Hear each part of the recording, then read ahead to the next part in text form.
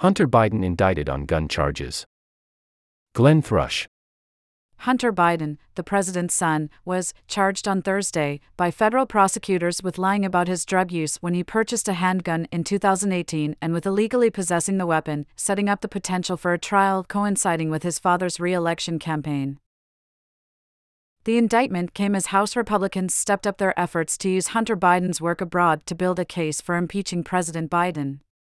And it puts the Biden Justice Department in the remarkable position of prosecuting cases against both the president's son and former President Donald J. Trump, the current frontrunner for the Republican Party's 2024 presidential nomination. The gun charges are related to whether Mr. Biden had lied on a federal government form that he was required to complete when he purchased a .38 handgun in Delaware in 2018. In response to a question on the form about whether he was using drugs, Mr. Biden had said he was not, an assertion that prosecutors concluded was false. Mr. Biden has publicly acknowledged his struggles with addiction to crack cocaine and alcohol and had been in and out of rehab around the time of the gun purchase. The indictment, returned by a federal grand jury in Wilmington, Delaware, charged Mr. Biden with 3 felonies: lying to a federally licensed gun dealer, making a false claim on the federal firearms application used to screen applicants in possession of an illegally obtained gun for 11 days, from October 12 to October 23, 2018. Hunter Biden possessed a firearm while knowing he was an unlawful user of or addicted to any stimulant, narcotic drug, or any other controlled substance, in violation of federal law, prosecutors charged in the 5-page filing. The gun was found by Hallie Biden, the widow of his brother, Beau, soon after its purchase. Hallie Biden, with whom Hunter Biden was having a romantic relationship at the time, threw the gun in a dumpster, claiming she was concerned that he might use it to take his own life. If convicted, Mr. Biden could face up to 25 years in prison and $750,000 in fines. But nonviolent first-time offenders who have not been accused of using the weapon in another crime rarely get serious prison time for the charges. No date has yet been set for his arraignment. Abbe Lowell, Mr. Biden's lawyer, has argued that the indictment should be thrown out, saying that the lead prosecutor on the case, David C. Weiss, is still legally bound by the previous diversion agreement, and accusing Mr. Weiss of caving to the pressure from Trump supporters who had called the plea agreement a sweetheart deal. Hunter Biden possessing an unloaded gun for 11 days was not a threat to public safety, but a prosecutor, with all the power imaginable, bending to political pressure presents a grave threat to our system of justice, he said in a statement. The White House declined to comment. The decision to file criminal charges against President Biden's troubled younger son was an extraordinary step for the Justice Department and Mr. Weiss, whom Attorney General Merrick B. Garland named as a special counsel last month. Mr. Garland gave Mr. Weiss that status after the last-minute collapse of a previous deal that would have resolved the long-running investigation without Mr. Biden serving prison time. The defunct deal also would have resolved an investigation into Mr. Biden's late filing of his tax returns for several years. Prosecutors did not file tax charges against Mr. Biden on Thursday, but could still do so.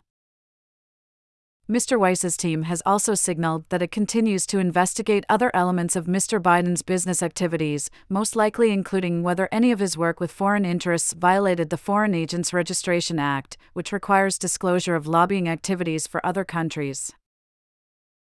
Mr. Biden pursued a variety of money-making ventures around the world for several years, some of them overlapping with his father's time as vice president.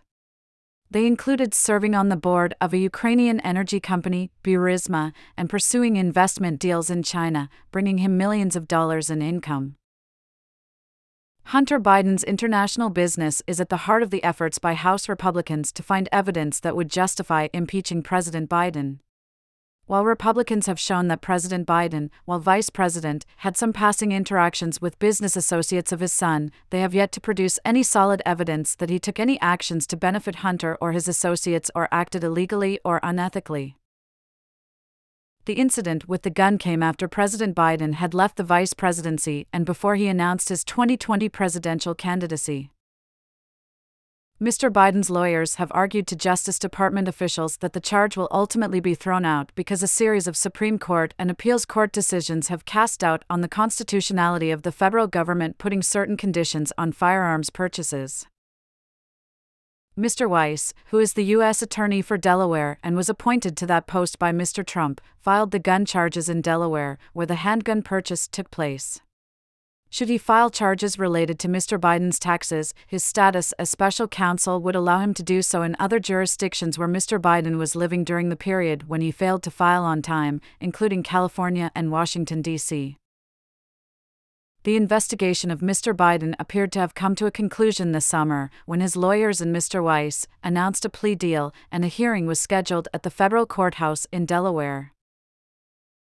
Mr. Biden was to plead guilty to 2 misdemeanor tax charges under that agreement.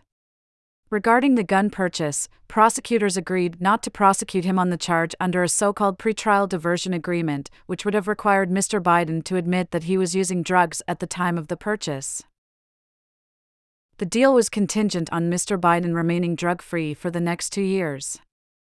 Mr. Biden has said he has been sober since 2019. But at the plea hearing in federal court in July, the deal unraveled. There was a major disagreement between Mr. Weiss's prosecutors and Mr. Biden's lawyer, Christopher J. Clark, about whether the deal included an immunity clause that insulated him from being prosecuted in connection with his foreign business dealings. Judge Mary Ellen Noreika of the Federal District Court in Wilmington sharply questioned elements of the deal's structure, telling the two sides repeatedly that she had no intention of being a rubber stamp. Her objections centered on 2 elements of the proposed deal. One was a provision that would have offered Mr. Biden broad insulation against further prosecution on matters scrutinized by federal prosecutors during the 5-year inquiry.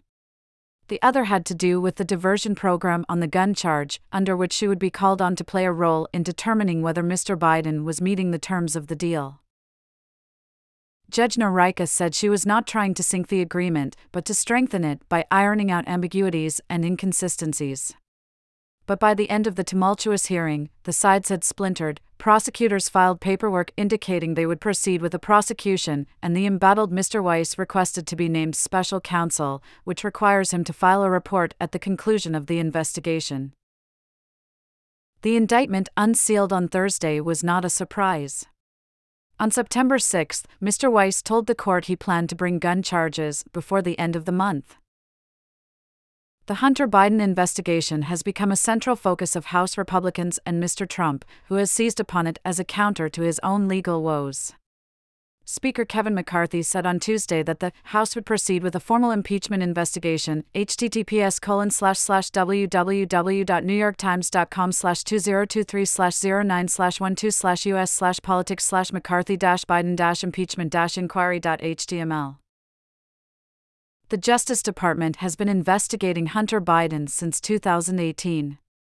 Despite looking into an array of matters, including his work for Burisma, his ties to oligarchs and the business deals in China, the investigation ultimately narrowed to the questions about Mr. Biden's taxes and the gun purchase.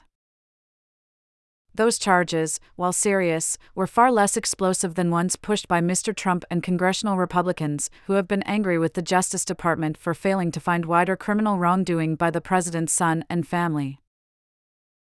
Mr. Biden has remained sober and has been regularly checking in with a federal probation officer, according to 2 people familiar with his actions.